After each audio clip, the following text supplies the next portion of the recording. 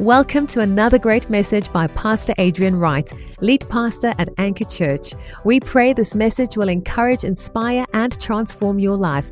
Our heart is to share the hope of Jesus with our city and nation. So we've been doing this series, a little sub-series in the book of 1 Corinthians called Concerning Spiritual Gifts, the spiritual gifts, looking at the gifts of the Spirit and how the Holy Spirit empowers us and equips us. Remember, it's all about being on mission. And last week we said something which I think was maybe the most important thing that we've said, is that the gifts are undergirded. The foundation of the gifts is love. The foundation or the reason or the main motivation is because God continually wants to make himself known to this world. And he does it through us as his church, which is such a beautiful thing that God never just kind of gives us a one-time glimpse of himself and then, hopes that will be enough. No, he continually reiterates, he continually pursues every person on this planet. And that's the heart of God. And the gifts are just equipping to be able to do that, to show God, to make God real. That's why Paul says in 1 Corinthians 13 that we'll cover, that the greater way, the more excellent way is by love. And so I love the fact that the gifts of the Spirit that we're discussing right now are meant to be an expression of God's heart. Just like Jesus was an expression of God's heart. When he came to earth, he didn't condemn. He didn't come to judge. He came to save. He came to heal. He came to deliver, to set free, to help, to comfort, to exhort. And in the same way, we as the church get to represent God's heart by operating in these gifts of the Spirit. And last week we started in 1 Corinthians 12 looking at the revelation gifts of the Spirit, the word of knowledge, the word of wisdom, and the discerning of spirits, which are gifts that reveal, that show something, that give a fragment of information, that often incorporated into prophecy that we'll talk about today. But a very powerful way for us as leaders to be able to lead well, to be able to assess situations spiritually, and for God to equip his church to also make a difference in the lives of others as he gives us this insight into, the spiritual realm. But I was just thinking about how crazy our world is right now. Everything that we're going through here in Joburg, we're locked down again. We're facing still, after all of these months, we're still facing the effects of this pandemic. There's so many things going on, and I can imagine how, stressed people are feeling and anxious many people are feeling. We've obviously heard and been praying for people as well. And sometimes I think we think that we're the first kind of generation in history to feel that way. But the truth is that if you were living in the time of Jesus, with the Roman Empire conquering all the nations in the known world in that time, and in just all the different variations of battle and war and strife and plagues and all kinds of things that would befall them or could befall them, I can imagine that the people in that time were also incredibly nervous or anxious. And I don't think that's a unique thing to our generation. And so the disciples have Jesus with them. And for 3 years, Jesus travels with them. Jesus, is there to mentor them, to encourage them, to lead them, to guide them. And they're actually seeing Jesus do miracles. They're seeing Jesus pray for the sick. They're seeing Jesus raise the dead. They're seeing Jesus, just work miracles in every kind of situation. And I could think that these disciples are with Jesus going, man, as long as Jesus is with us, we're going to be absolutely fine. We'll be 100% good. And then Jesus drops a bombshell on them at one point, and he says, I'm going to the Father to prepare a place for you. And where I'm going, you cannot follow right now. You guys still have to stay here and do the work of the ministry. But in the second half, you're going to do it without me. And I can imagine all of the disciples in that moment, just, the blood running from their heads, and then just being absolutely astounded at the fact that Jesus is going to leave it all up to them. And they start asking some real searching questions. They're like, okay, so how do we follow you again? How do we find you if we need you?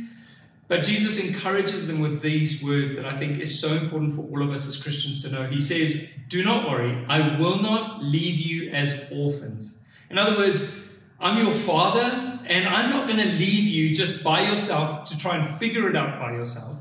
But I will send you. He says, it's good for you that I go so that I can send you another helper, capital H. And he will remind you of everything that I have taught you. And he will be your comforter. And he will guide you. And he will lead you. And he will strengthen you. And this is the promise of the Holy Spirit. And so the Holy Spirit, the fact that God sent his Spirit to indwell us, to baptize us, and to endue us with the power of God in our lives, actually means that we don't have space for fear and anxiety and stress, because it means that even though we may feel those things in a moment, we always have a greater power working inside of us than the forces that are pressing in on us from the outside. And this is just one of the ways that God equips his church through the power of the Holy Spirit. And we've spoken about that quite a bit in the last while. So today we want to look at the inspiration gifts, how the Holy Spirit that we have with us actually inspires us and speaks to us and gives us things to say. I want to share a message with you today entitled, Say Something. Say Something. The other day, I was mindlessly scrolling on my phone, as you do. I was just kind of going through my social media feeds, and I wasn't looking for anything in particular. I kind of robotically, I think, even picked up my phone. I didn't, even think about it too much. I think we need to take a little bit of stock about how conditioned we are to just picking up our phones. But anyways, I did that, and it was while we were watching TV. And I was scrolling, and I saw an opinion that I didn't agree with, and I saw a thing that was a little bit silly, and then I saw another thought, and then there was a little bit of a meme, and after a while, I thought to myself, I'm so sick of my phone. I'm so sick of all these messages. None of it actually means anything to my life. None of it actually builds me up. And I don't know if you remember, Lee, but I looked over to you. I put my phone down. I said, I'm so sick of my phone. And you said, well, why don't you just watch this TV show with me that we're actually busy watching? And I said, well, I'm so sick of the TV as well, And I think one of the reasons for that is that as much as it's convenient to just get something to distract you in a moment or to watch a TV show or whatever, a lot of what we consume from a spiritual and a soul kind of level, a lot of what we consume has just no nutritional value. It doesn't build up. It doesn't edify. It doesn't strengthen. It doesn't teach. It doesn't do anything to our spirits on the inside. If anything, it discourages and it creates fear, and it involves you in all kinds of arguments and opinions and so forth. And so, it's kind of like eating a donut. We love eating donuts. We love eating, desserts, great food. But the thing about a donut is, as good as it tastes in the moment, it has absolutely no nutritional value. It's not actually adding anything good to you. If anything, it's adding too much sugar, which is why we limit it. We limit those things because they have no nutritional value. And I was imagining, us trying to, for example, go and run the Comrades Marathon, and strapping on our shoes, and the only thing that we have to eat before we head out to run the marathon is a donut. Like, I don't think we'll get more than about maybe 2 kilometers before we collapse on the ground and need the paramedics to come and fetch us. So you need nutrition if you're going to run the race. And in the same way, I think when it comes to a spiritual point of view, we need nourishment. We need the Word of God. We need the voice of God. We need the Scriptures to be speaking into our hearts and into our lives. Because it's only through that we actually get the energy and the strength and the nourishment to be able to grow as Christians and to be able to move forward and fulfill God's purpose in our lives. So the Word of God really is nourishment. It really is the nutrients that we need to keep growing. Paul actually says this to the church in 1 Corinthians 3, which we've already covered. But in 1 Corinthians 3, 1-3, he says, "But I, brothers and sisters, could not address you as spiritual people, but as people of the flesh, as infants in Christ. I fed you with milk, not solid food, for you were not ready for it." Right? So now he's talking about milk there, and he's saying he gave the people in Corinth milk. But I don't think that Paul went to maybe his closest farm and, found a cow and put some milk in a pail and brought it back to the church in Corinth, or went and bought some milk at the market and poured them each a glass and said, "Here, I'm feeding you all milk because you're not spiritual yet." He's obviously talking about the fact that the Word of God is nourishment, that it's something that we consume, it's something that we take in, and that it's something that we're then able to grow by. And so he says, just like with a baby, you can't just give them solid food. You start off with the milk. He's teaching them still the fundamentals of what our faith is actually all about. And it's amazing that even when it comes to the gifts of the Spirit, these are still fundamental things. These are still, basic things for us to understand as we grow in Christ. He says, for you were not ready for it. And even now you're not ready, for you are still of the flesh. For while there is jealousy and strife among you, are you not of the flesh? And so he's still pointing to the fact that there are symbols or signs of immaturity. You'll know when somebody's immature because they still act like babies. They still act fleshly, jealousy and strife and all these things. He says, and when you do this, when you act, are you not of the flesh and behaving only in a human way? Some translations say a merely human way. And so when I read that scripture, just in relation to the word of God, the speaking of God, the voice of God in our lives that causes us to grow, what I realized is that there's two things in this verse. The first one is that the word of God is our food. It is our bread. It is our water. It is what we take in to grow. It is our milk. It is our meat. It is what we need. And so even right now, what listening to this message as God's word goes forth has the ability to cause you to grow and be strengthened. And so it's so valuable. It's nourishment to us. But secondly, growing, as we can see here, growing in Christ looks like us becoming more than merely human. So he says, if you're just acting in the flesh and you've just adopted some philosophy, and then you're just going to act natural. You're just going to act merely human. But we're actually called to be more than just merely human. When you say to somebody, I made a mistake, but I'm just human. But the truth is, you're not just human. You've got the Spirit of God residing on the inside of you. And so when you speak, it's not just human words. God is able to infuse with the words. When we speak on his behalf, he is able to infuse his Spirit with our words that will actually be able to bring about light in the lives of those we're speaking to. And that's what's so powerful about these inspiration gifts and about the Word of God. Initially, it was obviously the Word of God that created life. He said, in the beginning, it says that, God was there and through him all things were created. And he said, let there be light.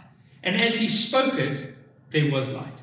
And so everything that exists because of the Word of God that went forth and had that creative ability. And so if God's Word created us, even as he breathed his breath into Adam's nostrils, that Ruach Spirit, if God's Word is what created us, obviously it's also God's Word that will invigorate us, that will energize us, that will strengthen us. And that's really the purpose of the gifts of the Spirit. It's there to energize and to encourage and to exhort and to comfort.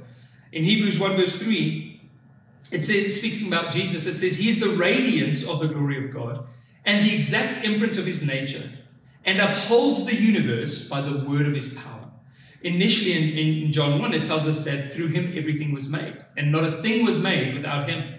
And it tells us in verse 3 here of the first chapter of Hebrews that it's still his word of power that holds everything together.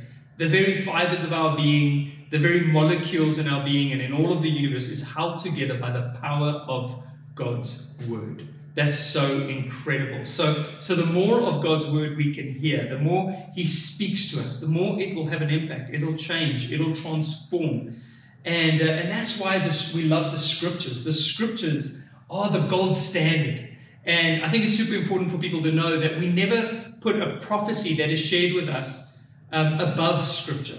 It will always confirm scripture. If you can't find it in the scriptures, if it doesn't confirm what God's word has already declared over us, it's just not of God. And so that's the first test. Does it line up with God's word? Does it line up with the scriptures? The Bible tells us that the testimony of Christ is the spirit of prophecy. Ultimately, it all points back to Jesus. And that's so important for us to know as we go down this journey. But in the inspiration gifts, God will speak through an individual and cause them to prophesy, to speak on his behalf. And again, some people doubt this. Again, people doubt whether The office of a prophet is still for today. They doubt whether the gift of prophecy still operates today and all those kinds of things. But we covered why we believe that these gifts have continued in a previous message, and you can go ahead and listen to that. But I found it so interesting. I was reading up on this week, and there was one of my favorite authors and preachers of all time is Charles Spurgeon. I just love how he writes and how he says things. And I was reading up on Charles Spurgeon, and apparently Charles Spurgeon was leaning over towards the camp of cessationism that believed that the gifts didn't continue beyond the early church. And but then I read another diary account of his in London where he was preaching. And while he was preaching, he stopped and he looked over at a man in the audience, and he said to this man, "The gloves that you are wearing now are not your own." And just left it at that and carried on with his message. Stopped right in the middle and said that. And this man then came to Charles Spurgeon afterwards, and he recorded this in his diary. You can go ahead and look this up for historical accuracy.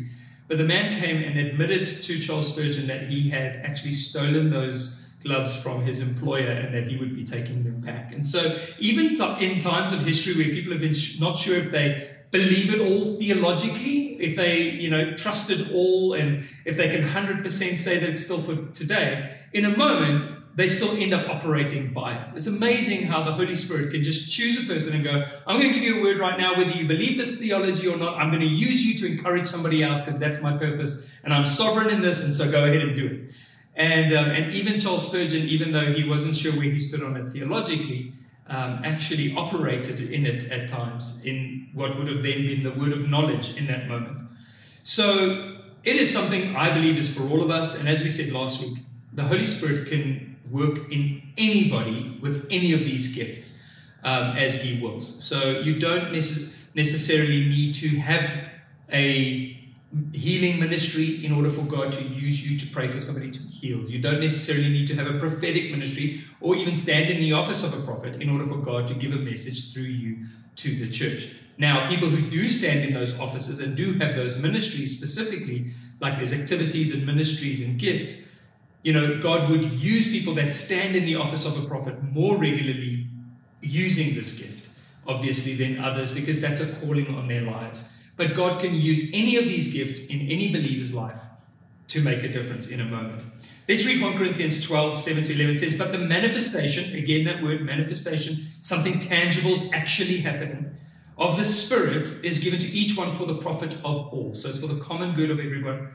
"For to one is given the word of wisdom through the Spirit, to another the word of knowledge, and to another faith by the same Spirit, to another gift of healings by the same Spirit, to another the working of miracles, to another prophecy," which is what we're going to be looking at today, "to another prophecy, to another discerning of spirits, to another different kinds of tongues, and to another the interpretation of tongues." So we're going to be talking about those three inspiration gifts, the gifts of prophecy, the gift of tongues, and the interpretation of tongues today. But one and the same Spirit works all these things, distributing to each one individually as he wills.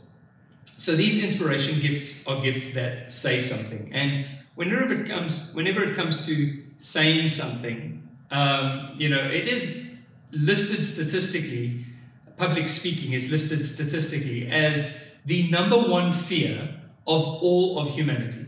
Like the majority of people on the planet would rather die, be locked in a room with snakes and spiders, be burned to death, anything you can think of. But when people have been asked for their number one fear, the majority of people globally have listed public speaking, which is so incredible that it ranks so highly. Just getting up in front of some people and talking is a real fearful thing. And I know, Lee, that being a bit more of an introvert and somebody that loves to counsel, be one-on-one, that's definitely not something that you just like, "Oh, give me that gift. Like, I want to get up and I want to preach," Even being in front of the camera today as opposed to being behind the camera as you usually are, took a little bit of convincing. And there are a lot of people like that. And so I think a lot of people who feel that way basically go, "Well, then the gift of prophecy is not for me because I don't want to get up and speak. I don't want to do that," and they kind of see it in one context only. But I know that a lot of people are saying, "Please, God, don't give me that gift. I'm not a good public speaker." And that's why I found Matthew 10, verse 19 to 20, always so encouraging. Even for me, when I overthink things, oftentimes, what am I going to say? How am I going to say it? I turn to the scripture. In Matthew 10, verse 19 to 20, it says, "But when they arrest you, do not worry about what to say or how to say it. At that time, it will be given you what to say." So just think about the logistics of that for a minute. You're standing in front of some people. How is it given to you? Do you get a note? Is it like a text? Do you get a WhatsApp? Is there like a banner in the sky?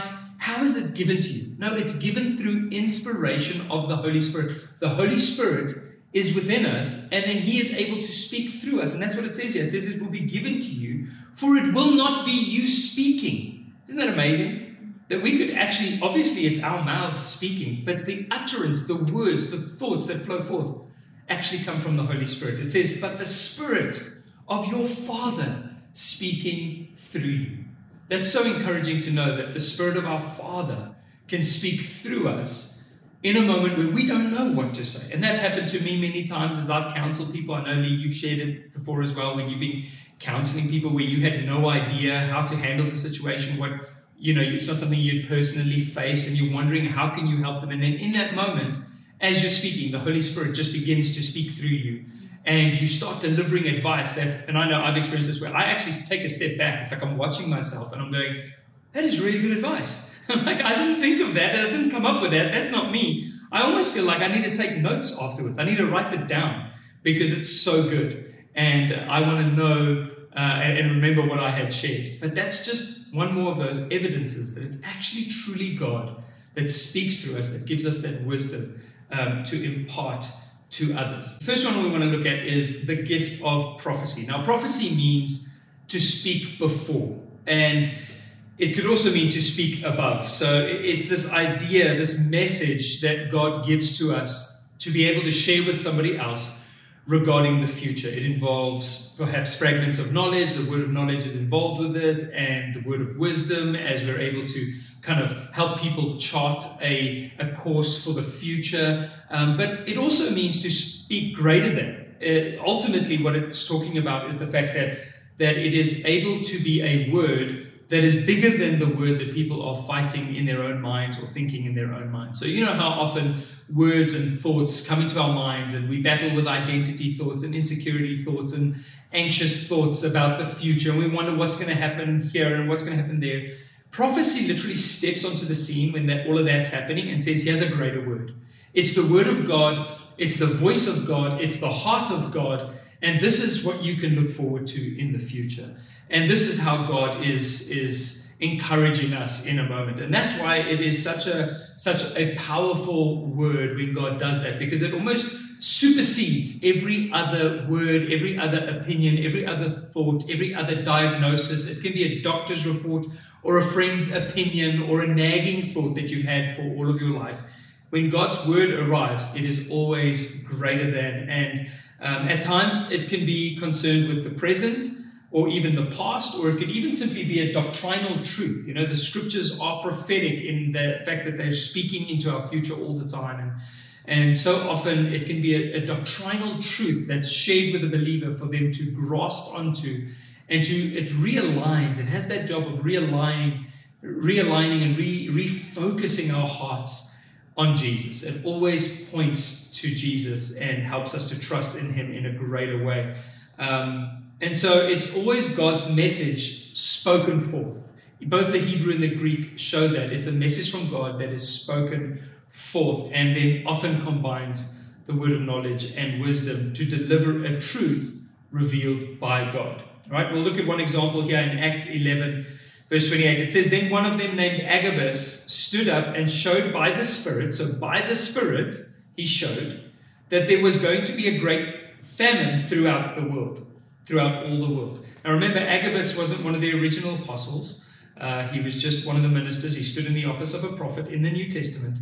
And he said that there was going to be a great famine throughout all the world, which also did then happen in the days of Claudius Caesar. So even when it comes to world events, you know, what is the purpose of that? Well, anybody facing that famine when it did come about would have been prepared, because they would have received God's word through Agabus, who said, prepare, there will be a famine. People prepared for it, and when it happened, they knew they could trust in God. They knew that God was involved in that moment. And so that is just one example of prophecy from the New Testament. But it's also important, and I know we mentioned this last week, but it's important for us to distinguish the difference between an Old Testament prophet and a New Testament prophet. In the Old Testament, the prophets were pretty much infallible. When they shared the word of God, when they got up and they prophesied, that was God's word in that moment, almost in the same way that the scriptures were written as people wrote, as the Holy Spirit guided them and gave them the utterance. But in the New Testament, we stand in a prophetic gift. We have a prophetic gift. The Holy Spirit speaks through us in a moment. And then there are some who stand in the office of a prophet that are actually called to operate regularly as prophets. And they operate by this gift of prophecy. So people in the New Testament are not necessarily infallible in the sense that whatever they're sharing that truly is from God, I believe, is infallible. But beyond that, when they're sharing, if they've added anything in of their own opinion or maybe their own context, or they've misread something that the Spirit was saying to them, there is some measure of error that could come in with New Testament prophecy. And so the Bible is actually very clear about that. It says that, in fact, in 1 Thessalonians 5, verse 20 to 21, Paul actually writes to the church and he says, do not despise prophecies. So don't despise them, right? Don't look away from them. Don't discourage them. We said that with the spiritual gifts. Some people, instead of desiring the spiritual gifts, and we're even called to desire prophecy, but some people have turned that into despising prophecy or discouraging prophecy. Whereas 1 Thessalonians 5, 20, 21 says, do not despise prophecies, but test everything and hold fast to what is good. And so we can test it according to God's word. We can test it according to what resonates in our own spirits. God will speak to us first, and it'll be a confirmation of what he said. And we can receive, if somebody shares a prophecy with us, we can receive it from that place and trust that God is speaking to us and that we will be able to test everything and hold fast to what is good. Ultimately, the purpose of prophecy is, it says in 1 Corinthians 14:3, he who prophesies, not when the apostle prophesies or when the early church prophesies, but when he's writing to the church in general here in Corinth, and he says, he who prophesies speaks edification and exhortation and comfort to men. And so that's ultimately the purpose of prophecy, is to comfort and to edify and to exhort. I think one of the reasons why people are in a position or found themselves in a position where they despise the prophecies or discourage the prophecies is because it's been misused oftentimes, where there's been discomfort rather than comfort, or it's been used to be able to control or create fear or manipulate. Babes, like when we were dating and I came up to you and I said to you, hey, God told me that you're my wife. And I'm just kidding. I never said that. If I had said that, would you even have looked? Yeah, probably would have been the end of that right there. So guys, there's a little bit of a tip for you. Do not tell any kind of a girl that God told you that she was your wife. I think what you probably would have told me if I ever said that to you is, well, God would have told me that first. And I know other guys have said that to you as well. And that was your answer. Like, hey, thanks for letting me know, but I'm pretty sure God's going to tell me about this whole deal before he just dumps it on me with what you're saying. So it's not there to manipulate or to get people, to bend people to your will. I think it's also important that people know you don't have to be weird to prophesy. I think some people think that in order to prophesy, you need a ponytail or a mullet, and you need to be pretty hairy and like eat locusts and honey in the wilderness and just be a little crazy. And you don't have to be that way in order to prophesy. You can just be yourself. In fact, I believe the Holy Spirit works best through us when we're relaxed, when we're just ourselves. God made us who we are, and in that way, he will use us as well. So I can tell you another story of a time that somebody shared a word with me that I knew wasn't a word. In fact, I was leading a youth ministry that had, it's quite a large youth ministry, and we had Friday night meetings, and there was this guy that attended every now and again, and he had started kind of a dance ministry, and he wanted to perform at our youth. And so instead of just coming to me and saying, hey, I've got this ministry, is it okay if we maybe come and do an item at your youth? He came up to me after a Friday night service and he said to me, hey, God spoke to me, and he said on this date, and I think it was something like the 13th of April, on the 13th of April, we will be performing at this church in this youth ministry. And so I was like, okay, well, man, that's an amazing word. Let me go and pray about it and let God speak to me, and then I'll come back to you, And I went away and I didn't pray. I just actually looked up on the calendar, and he had accidentally picked the wrong date. So the 13th of April at that time was a Thursday. And so I got back to him the next week. I said to him, hey, so, I thought about it, prayed about it, and the 13th, which you said God said, is actually a Thursday, and none of us will be here. But you guys are welcome to come through and, do a little item in the parking lot if you like. And I was just calling him out in that moment for just kind of being silly around God said. And I know that many of us have experienced that, which is something that causes people to shy away, I think, from prophecy. But a prophecy will be confirmed in your own heart. It will resonate, and you'll be able to hold fast to that truth as God speaks to us directly. And that's the real difference in the New Testament as well, is that we have the indwelling Holy Spirit. His word, his prophecies confirm. God doesn't need other people to say things to us that we're not hearing from him ourselves as well. And so it's just purely encouragement on top of that. But Lee, I wanted to ask you, because I know that this is something that you actually operate in a lot more than me, that God has used you in very powerfully as you've written things down for people, or felt a word for somebody in church, or as you've been counseling, that God has often used you to share incredibly powerful prophetic words with people. How does that happen for you? Is it like, do you see the words appearing in the sky? Is it through a picture? Is it through an audible voice? I mean, how does God actually bring that prophetic word to you in order to share with somebody else? So for me personally, it's always through a picture or an image that pops into my head.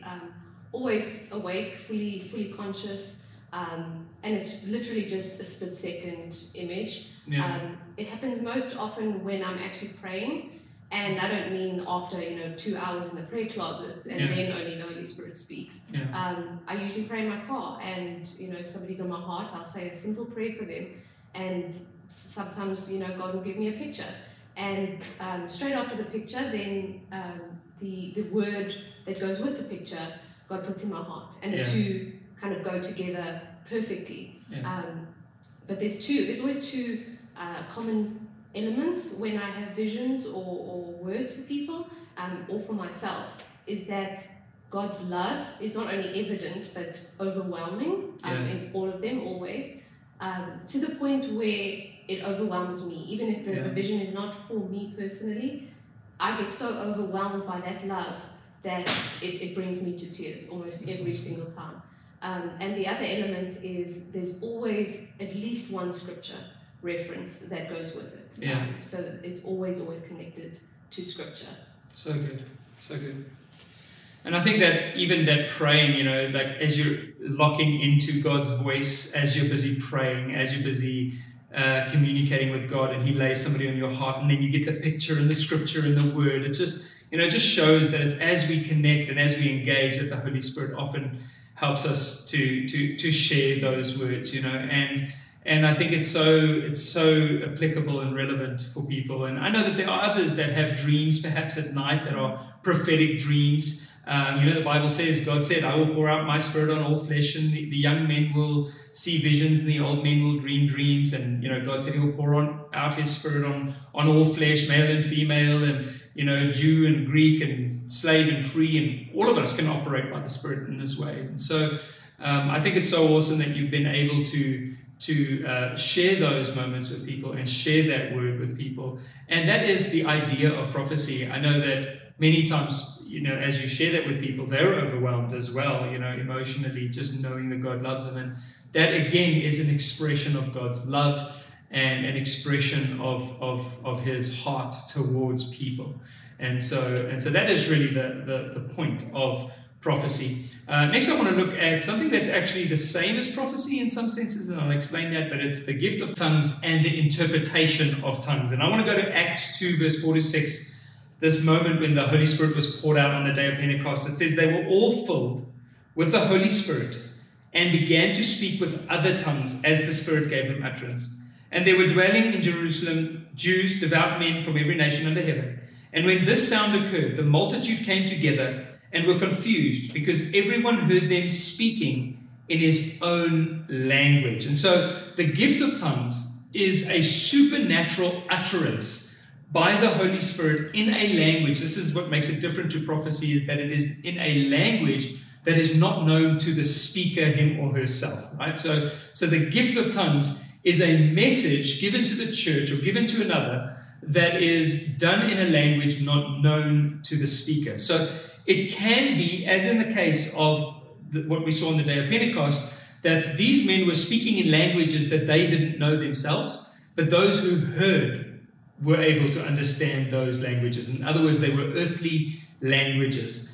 It could also be in a heavenly language, a language that isn't understood by anybody. And in that sense, it then requires the gift of interpretation for those to be able to interpret what is being said. And so this is where we find where it says in 1 Corinthians 13:1, if I speak in the tongues of men and of angels, right? So there's the earthly languages and there's the heavenly languages, but have not love, I'm a noisy gong or a clanging cymbal. In other words, it really is about, even if you can speak in tongues and even if God uses you powerfully in these gifts, it's got to be accompanied by love. Again, that is the motivation. But there we see those two distinctions between an earthly language or a heavenly language. It can be both. The key difference, though, is, and this is, I think, a point of confusion for a lot of people, is that there is speaking in tongues and praying in tongues in order to build yourself up, to build oneself up in the most holy faith. And then there is the gift of tongues, which is a message to the church. Remember, the gifts are given for the benefit of all, for the profit of all, to build up and exhort the church. And Paul actually says it in so many words in 1 Corinthians 14. We'll look at that in a moment. But the point is that people often ask me and they say, well, if is tongues for everybody? Is praying in tongues for everybody? Is having a heavenly prayer language for everyone? Because, it's not even one of the greater gifts. It's just one of the gifts of the Spirit. And I said, a gift of the Spirit fulfills the function of building up the church, but praying in the Spirit or speaking in tongues is to build up yourself. And so they actually function in two different contexts, which is very important for people to understand. In 1 Corinthians 14, 4-5, it says, the one who speaks in a tongue builds up himself, but the one who prophesies builds up the church. Now, I want you all to speak in tongues, and I think that's quite significant that Paul says everybody can speak in tongues, can pray in tongues, but even more to prophesy. The one who prophesies is greater than the one who speaks in tongues, unless someone interprets, so that the church may be built up. Right? So the one who speaks or prays in a tongue, it says, builds himself up. So when we have a time of prayer where we're praying in tongues and when we're speaking in the Holy Spirit, we're actually building up our own faith. Just like it says in Jude 1 verse 20, it says, beloved, building yourselves up in your most holy faith by praying in the Holy Spirit. And some people are quick to say, well, praying in the Holy Spirit doesn't mean praying in tongues. But in 1 Corinthians 14:14, Paul says, for if I pray in a tongue, my spirit prays, but my mind is unfruitful. So it's not you actually thinking up what to pray. It's the Holy Spirit praying through you. What am I to do? I will pray with my spirit, but I will pray with my mind also. In other words, we're praying in the Spirit, but we also then switch over to praying with our own thoughts and our own mind and our own language. And many times, even doing that, you can end up interpreting your own tongues and the message that perhaps God wants for you in that moment to share with you. But why does it say in that scripture that the one who prophesies is greater than the one who speaks in a tongue unless he interprets in order to build up the church? Well, I believe that we're always greater. So as much as praying in the Spirit builds us up, we're always greater, and it is always a greater endeavor when we're building others up, when we're encouraging others. And so we can pray in tongues as often as possible, as it says in Ephesians 6, praying in the Spirit as often as possible. That builds us up. But it is an even more powerful thing when we get to build others up. The problem is that if we walked up to somebody, if I walked up to you and I just spoke in tongues for 20 minutes and walked away, you would not be edified by that. That would not build you up. That would not encourage you. In fact, it would probably be a little bit weird. So in that sense, either I need to, or somebody else that has the ability, that gift to interpret that tongue, what I just said, should come along and share it in a language that would be understood by you, so that it could have its desired effect, which is to encourage and exhort and to comfort. And that's why Paul says it would be better for you to speak 5 intelligible words in the church than to come with 20,000 words in a tongue that nobody really understands what it's saying. And so in that way, what's important to understand is that tongues and the interpretation of tongues, which is why we're dealing with them together, is the equivalent of prophecy. It's a message to the church, and it needs to be interpreted in order for the church, for people to understand what it actually says. And so it must be interpreted, that gift of interpretation. And again, this could be a heavenly language that's interpreted. And in that case, it's not like a word for word translation. It's not like this word means that. You don't codify it. It's just as the Spirit speaks, it connects with another believer. And from the Spirit, they're then able to share the message of God. Even if it was a really short bit of speaking in tongues, it could be a long prophecy that comes out of it, or a long interpretation, if that's what God's Spirit is saying. And so it's not normally or necessarily some language that is directly translated. However, it can also be like on the day of Pentecost, where it is actually in an earthly language that somebody in that audience understands and is then able to interpret.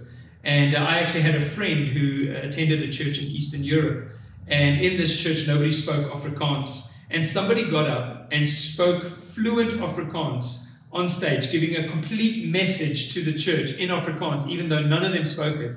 And this friend of mine from South Africa understood it, got up and gave the interpretation. And it was, it set off a powerful move of God in that church in that moment, because they knew God is speaking, God is doing it in miraculous ways.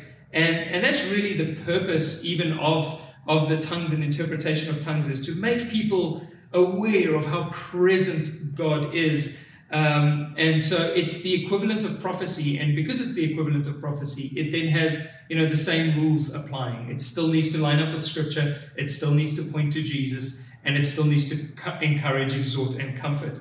In 1 Corinthians 14, Paul actually talks about it. And he says, in 1 Corinthians 14:23, he says, "If therefore the whole church comes together and all speak in tongues," which I find, again, super interesting that Paul assumed everybody could speak in tongues, "and outsiders or unbelievers enter, will they not say that you are out of your minds? But if all prophesy, and an unbeliever or outsider enters, he is convicted by all. He is called to account by all. The secrets of his heart are disclosed." Literally, those moments when you get a prophecy and you're like, nobody else could have known this. Nobody else could have seen the tears I cried in my bedroom at night, when the door was locked and no one was around. But God knows, God sees. And so it really convicts people of the reality of God. The secrets of his heart are disclosed.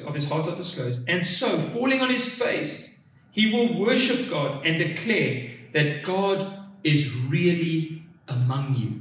And again, we said the gifts are there to make God known, to reveal his heart. And in this way, the gift of tongues and the interpretation of tongues and prophecy has this ability to make God known to people. And that's what it said in 1 Corinthians 3 verse 8. It spoke about a time when Jesus returns, when prophecy will cease and tongues will cease. We won't need those things because we will be face to face with Jesus. But what prophecy and tongues are able to do now is bring us into that awareness now. It helps us to encounter Jesus in a real way in our lives today, in a way that is incredibly powerful and faith-building. And so this is what the gift of prophecy is about. This is what the gift of tongues and the interpretation of tongues are about. And we hope that has given you some insight. And we want to encourage you to trust God to speak through you in this way, and to equip you and empower you to go out and to encourage others with the Word of God. We also had a few questions come through from a few people this week that were asking about the gifts of the Holy Spirit. And so we only have time for one or two, but I wanted to just take a look at this question here by Andrew. Thank you for sending your question in, Andrew. He asked, how can you identify these gifts? And how do you let these gifts work in and through you? And I think the first one is what Paul said in 1 Corinthians 12:1. He said, I don't want you to be ignorant or uninformed about the gifts of the Spirit. I think one of the first ways for us to begin operating in the Holy Spirit and to identify the gifts of the Spirit within us is actually just to know what they are and to know how they operate. And that's where God's Word is always so enlightening and so empowering, is that it tells us that, yes, God could give you a message for somebody else, and that you can go and share that because that's God's heart. And we don't have to wonder whether or not God wants to do that. It's in His scriptures. And so going through this helps us to identify that, and because we know them, we'll also know that there are certain steps that we can take. For example, if somebody is sick and they come to you and they say, can you pray for me? You can just lay your hands on them and pray for them and trust God to operate through that gift in you, and that's something that I earnestly desire the gifts, as Paul says that we should in 1 Corinthians 14:1. Like, I want God to do the miraculous through my life. I want Him to speak through me. I want to be able to encourage people. I want to be able to speak into people's lives. And so oftentimes I'm available. I think that's the important thing. I'm just available for God to be able to speak through me. Or to be able to, if somebody is sick, I'm going to go up and pray for them. Because I'd rather pray for 1 million people and see 10,000 healed than pray for 10 and see none healed, because I wasn't ever truly trusting that God could work through me. And what I've noticed is, for me, as I lay my hands on people, oftentimes is when God gives me a picture to, as I'm praying for them, God will actually give me a picture and I'll begin to share that, and it'll just kind of unfold from there. So I think that initial step of actually going out and laying your hand on somebody, or just being obedient to the Holy Spirit when you feel something, is so, so important. And I know that, Lee, that's something that you've done many times. Maybe you just want to share about that a little bit. So I'll never forget the first time that God gave me a word or a message for somebody, for a complete stranger. I was just a teenager, very shy, very introverted, standing in church. There was a lady in front of me and she was just sobbing throughout worship. And in my heart, I just said a silent prayer saying, Lord, please just comfort her, whatever she's going through. Yeah. And what I didn't realize in that moment is I had made myself available for God to use me. Yeah. And He comforted her through me. Yeah. So He gave me an image for her, very powerful, but I didn't want to share it because I was terrified. I was shy. I felt very unqualified. She was much older than me. Like, what authority did I have going up to her? She didn't know me. But so throughout the service, I wrestled with it, but I couldn't shake it. I even prayed. I said, Lord, if you told me, you can tell her directly. Yeah. But that was not the way this was going to happen. So after the service, I went up to her and I shared this message. I don't know, I felt like I wasn't clear. I felt like I was messing it up. I felt like it wasn't conveyed nearly as beautifully as it was in my spirit. Yeah. But she just burst into tears and threw her arms around me and sobbed and thanked me. And then she said that her husband had died the week before. So even, I don't know, whatever I said was enough comfort for her. So I just by saying that simple prayer, I had made myself available to the Holy Spirit to use me, because obviously there was no one else around her, and if she was not in a space where she was receiving, I needed to use somebody else. Yeah. So just a simple prayer made me available. So good. So good. And I think what you said there is also so important, that people often think that unless they can deliver this perfectly, that God wouldn't be able to work through it. But I think that even when our words are very fallible they feel very weak, coming from us, God has the ability to empower those feeble words and really change somebody's life on the other end of it, as He is genuinely connecting with them. And I think that's so, so powerful. I remember actually hearing of my aunt when she went and visited Jerusalem. She was in Jerusalem and she felt she had a word for a lady that was praying at the Wailing Wall, and she wasn't even sure if the lady was a Christian or whatever, but she had this word for her, and went up to her eventually and delayed for a while. Same as you, didn't really want to kind of impose. Went up, prayed for her, and prophesied, gave her the word. And this lady then turned around and said, and God says, never be afraid to share my word again. And so the lady just prophesied back to her, actually God speaking, crossing the lines and coming back at her saying, yeah, you can trust me. If I give you a word, just go out and share it. And that's so important because you never know what will be on the other end of your obedience. You never know the impact that your step of obedience, your step of faith will have as you step out there to be able to share. And another occasion I can share with you is when I was at a conference in Seattle, and I was actually sitting on the front row with some people, and most of them I didn't know. And there was a time of worship, and everybody just kind of, the guy next to me was on his knees praying, and I was just worshiping. And in that moment, I had a picture for the guy that was kneeling next to me. And I sat down next to him and I said, hey, I just had this picture of you moving through the wilderness, and God saying, even as the water followed Israel through the wilderness, he is going to follow you with his provision, and he is going to unlock the doors for the future. And there was a specific situation I spoke into. And he was so encouraged, and he told me after the service that he had actually been praying about planting a church, wasn't sure if the time was right, and that word was literally the catalyst that gave him the confirmation he needed to step out and to do it.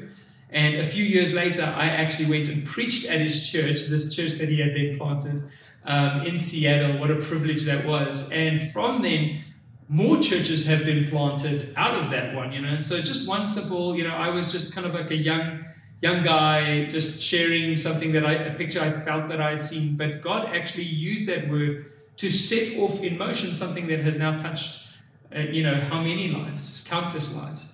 And that's just how important our obedience is, and that's how, Andrew, we allow these gifts to work in and through us. God will work it in us. We just have to allow it to work through us. We just have to not, reject it or turn away from it or refuse it. And so if you're available, God will work through you in these ways, and you can do that. Another question that we've got here is that can you only receive the gifts of the Spirit once you've been baptized in the Holy Spirit first? And our answer to that is that the baptism of the Holy Spirit is that gift where we are indwelt by the Holy Spirit through the laying on of hands, what we see in evidence of us being filled with God's Spirit. But the gift of the Spirit, because the Holy Spirit is distributing these to each one as He wills, I truly believe any believer, every believer, even if you have been a believer for 13 seconds, that the Holy Spirit can use you. So no, you don't need to necessarily have gone through that third experience of baptism of the Holy Spirit in order for God to use you in the gifts of the Spirit. And so, God is so good, so powerful, so available to all of us. And we really hope that this conversation has encouraged you today, and that you'll start trusting God in greater ways. Why has God never used me to see somebody healed? Well, how many people have you prayed for? Why has God never used me to share a word with somebody? Well, how many people have you gone up to in order to share that word? We've got to take that step of faith as the Holy Spirit guides us and leads us. And it's an incredible adventure. It's amazing to experience as God works through us. And we know as a church, Anchor Church, we're trusting for God to work through us as individuals, but collectively as a community, as we continue to make a difference in this city. So thank you for joining us today. I want to encourage you to keep leaning in. Parents, we have emailed everybody a lesson for you to be able to take your kids through today. So go ahead and lean into that. Sit around with your kids and take them through some time of Bible study as well. And again, you can find our worship playlist on Spotify. We will send that link through, and you can spend some time in worship and prayer. Don't forget about the growth track at 10:30 today. You can join us on Zoom for the growth track, step 1. We'd love to see you there. But other than that, we are praying for you. We believe in you, and we will see you again next Sunday. God bless you.